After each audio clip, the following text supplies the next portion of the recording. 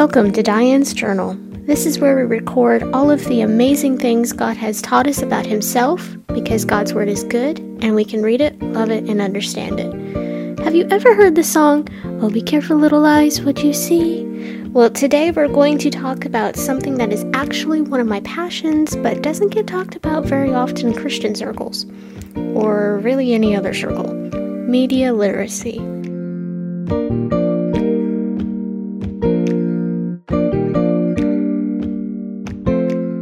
The Bible never talks about movies. Movies weren't invented 2,000 years ago. But the Bible does talk about protecting your mind. And so let's take a minute and let's just read some verses. I'm going to be only reading a few verses, kind of pick and choose. Keeping this in mind, I'm going to list all of them in the show notes at dianesjournal.com/pod2. Because these are all great verses that you really need to go up and look at yourself in context. Philippians chapter 4, verses 7 and 8. And the peace of God, which surpasses all understanding, will guard your hearts and minds in Christ Jesus. Finally, brothers and sisters, whatever is true, whatever is honorable, whatever is just, whatever is pure, whatever is lovely, whatever is commendable, and if there is any moral excellence and anything praiseworthy, dwell on these things. Proverbs chapter 3, verses 5 and 6. Trust in the Lord with all your heart, and do not rely on your own understanding. In all your ways acknowledge Him, and He will make your paths straight. 2 Corinthians chapter 10, verse 5. And every proud thing that is raised up against the knowledge of God, and we take every thought captive and to obey Christ. Proverbs 15:31 through 32. Anyone who listens to life-giving rebuke will be at home among the wise. Anyone who ignores discipline despises himself, but whoever listens to correction acquires good sense. Now again, you should really go and look at the context of all of these verses and just really look at the Bible for yourself, because where I'm going with this is I want you to remember not everything is worthy of you watching it or reading it. So what is media literacy? Well, to answer this question, let me give you a little bit of my background as it relates to media. I'm a media professional. I am a generalist, which means I do a little bit of everything. Mostly as it relates to video, like live video production, post-production. I do a lot of things that are designed to reach people. That includes things like video and photography and graphics and just a lot of different things that are media. So I've studied this. I've been a part of this for a long time.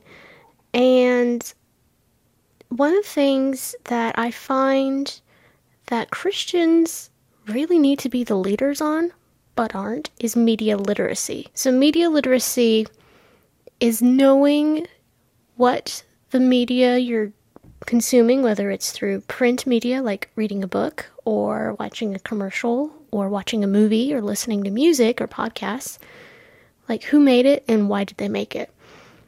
Now, this is all about intentions, and there's a lot that you just can't know for sure. But there is a lot that you can filter out and realize, should I really be watching this? And there's a lot of reasons why some really great movies maybe you shouldn't watch. And I'm not saying like this is a hard and fast rule. I mean, you personally get really anxious for certain storylines. Maybe you've seen certain things portrayed in films that bring up some bad memories. Or maybe it's just nothing you can quite put your finger on, but you just don't feel good afterwards. Well, at any rate, that's what media literacy is knowing what something is and what's in it. Think about what you're consuming it and why are you consuming it.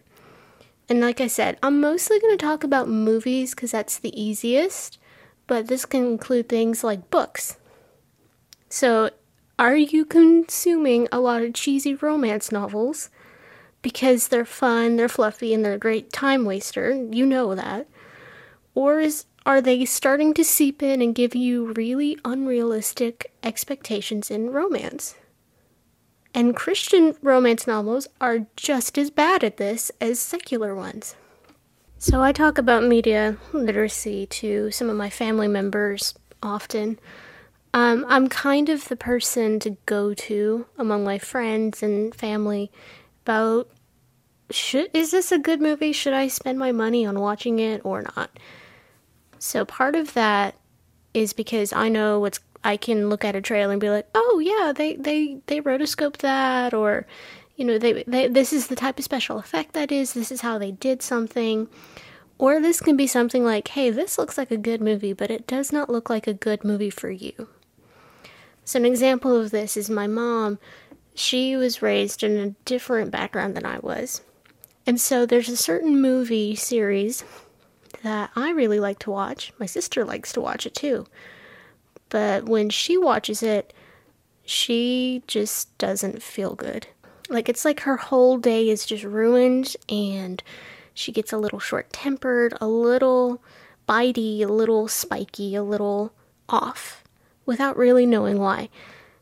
So the movie, it's a children's show, but because it's an allegory for something else, it's not particularly good for her.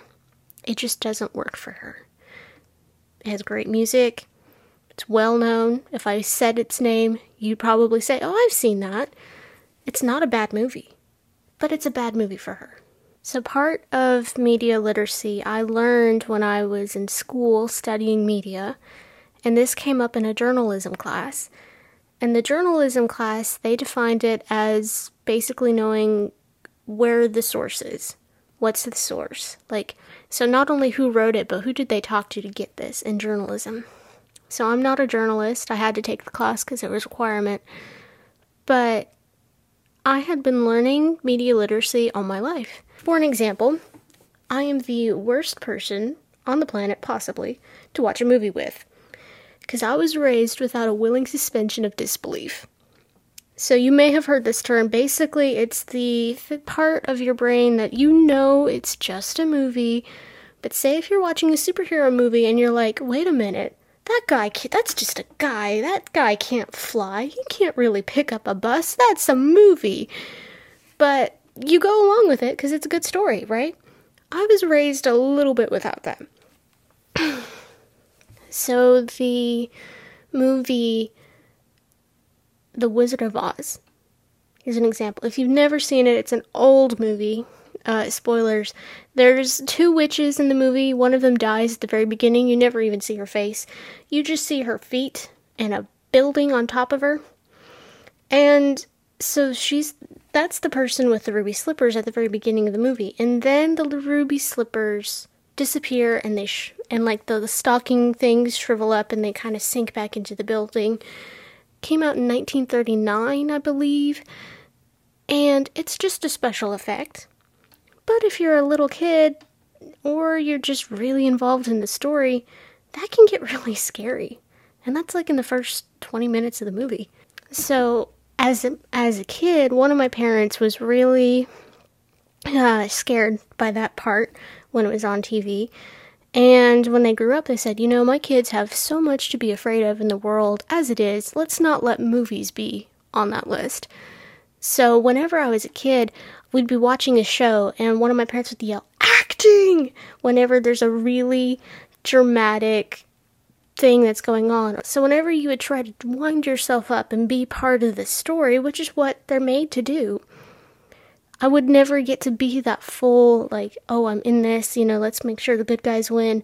No, it's just a movie. It has always been just a movie. So I have always been very irreverent when it comes to watching movies with people. So I do this to my friends, when they come over and we're just going to watch, a superhero movie or a princess movie, depending on the day. And then I just crack a joke at it because it's just a movie. Sometimes you need to realize it's just a movie, or it's just a book, or it's just an article, or it's just a whatever you're listening to. So as Christians, knowing this kind of thing, it's not every person must only ever watch this type of show, or must only ever listen to this type of music, or must only ever be a part of this type of media. As a matter of fact, it's a wisdom issue. For those of you who are like, okay, Diane, I get it. Media literacy, it's important, but how do I get that? I'm not a film person. I didn't go to school for this that you apparently did. So I'm going to give you some practical tips for developing media literacy. Number 1, limit your time. All of us should be able to have an app on your phone. You can set your own time limits for certain apps or certain genres of apps. I've been keeping track of my screen time in a bullet journal for this month, and it's a little shocking to me because it's like, I have this much free time. I had no idea. Even though there are times that, yes, you should be allowed to indulge in your favorite show. It's good to rest. It's good to give yourself a break. But it's not always the best thing for you to spend all of your time there. Ask yourself the 5 W's and an H. Who, what, when, where, why, how. Sometimes you really got to do your research, figure out who made this movie, who wrote this book, who made this song, why did they do it, when did they do it, because frankly, sometimes you can find really great facts and really great, interesting points, but it was written so long ago that those are obsolete, that they're different now. Would you let people around you watch or listen or read whatever you're doing with you? Because if you're having a show or a book that you're reading, but you have to read it by yourself, you wouldn't want anybody to know you were reading it. Good chance you probably should not be reading it. And this, again, goes to all media, not just movies, but magazines and, blogs that you may follow or any social media platform. Look at their reviews. Now, I'm not always right. I fully know that and I fully acknowledge that. So back when new movies were coming out before the whole 2020 thing, I used to watch 2 main film reviewers. And the reason why I watched 2 is because one, I typically agreed with. The other, I typically disagreed with. So another great thing is to ask your friends who know not only you, but your behavior and your reaction to certain things, if they've seen it and they think it's okay. I'm this person for a lot of people, so it can be hard to find this person, especially if you are that person. But like I told you at the beginning, I have someone that I'm very close to that I'm like, this is a children's show, it's classic, it's clean, everything about it in conventional Christian circles says you should be able to watch it, but it's not right for you. That doesn't make the movie bad, and it doesn't make you bad. It just means you're not a fit. This is a good thing to remember in terms of culture as a whole. Because you didn't like, or you're not interested, or even you are interested but you really shouldn't, in something that's very popular, that doesn't make whatever it is bad necessarily. It just means you're not a fit. And it's okay to not like it or to not want to watch it for whatever reason. Because you have to remember that most media comes in the form of advertising, entertainment, or information, right? And so it's okay to be like, this is strictly an entertaining thing. This movie, this show, this book, it's supposed to just be fun or interesting or entertaining, and then not want to watch it.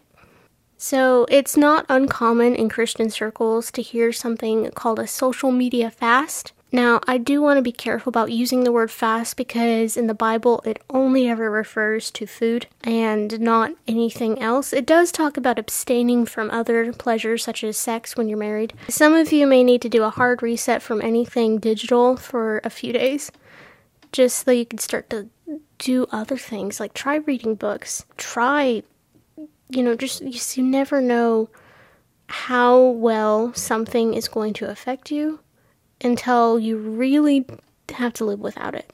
It's okay to be entertained as a Christian. You could still have your thoughts, and you could still have your personality, and you could still have your interests. But just remember that in the end of the day, you are made to glorify God. And you will like it. Because when God gets glory, everything else falls into place.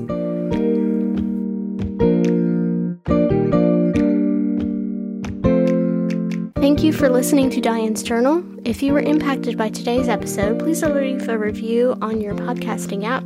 To connect with me, you can follow me on Instagram at dianes.journal, or for more resources, go to dianesjournal.com. And always remember that God's Word is good, so you can read it, love it, and understand it. Talk to you soon.